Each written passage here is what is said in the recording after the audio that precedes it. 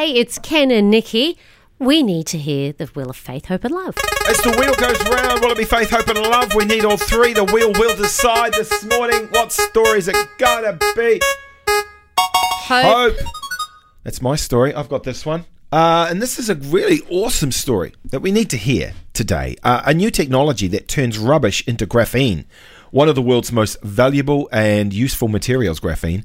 It offers the possibility of making concrete more environmentally friendly. Okay. Now, you might be going, okay, what's all this about? Rice University chemist team have developed a rapid process, which is like flash heating, and that can transform bulk quantities of rubbish, absolute waste, into flakes of graphene, simply, cheaply, and without hazardous additives. The world throws out about 30 to 40% of food because it goes bad. That's a huge amount. 30 to 40% of our food just goes to waste. Now, greenhouse gases like carbon dioxide and methane emitted by the food waste fill up our landfills and now could be converted into graphene and added to concrete, making concrete manufacturing cheaper and environmentally friendly, which means less concrete is needed for buildings. This is just win upon win upon win. It's a good solution, isn't it? A lot of us wonder what we can do with the waste and that. And I wonder if, obviously, they are looking at doing this big scale, but imagine if they'll be able to bring it into the homes as well. Because I know a lot of people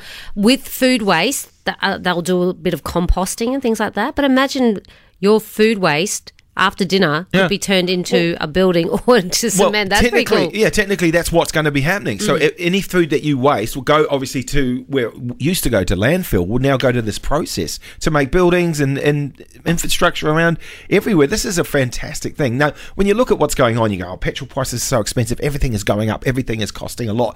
It is great to see, first of all, on one hand, what used to be waste is now so useful. And it's not just being slightly useful, it's one of the most sought after things, and it's turning that waste into something very productive, which is also then turning concrete cheaper and more environmentally friendly. It is a win-win, and it's great to see people working smarter.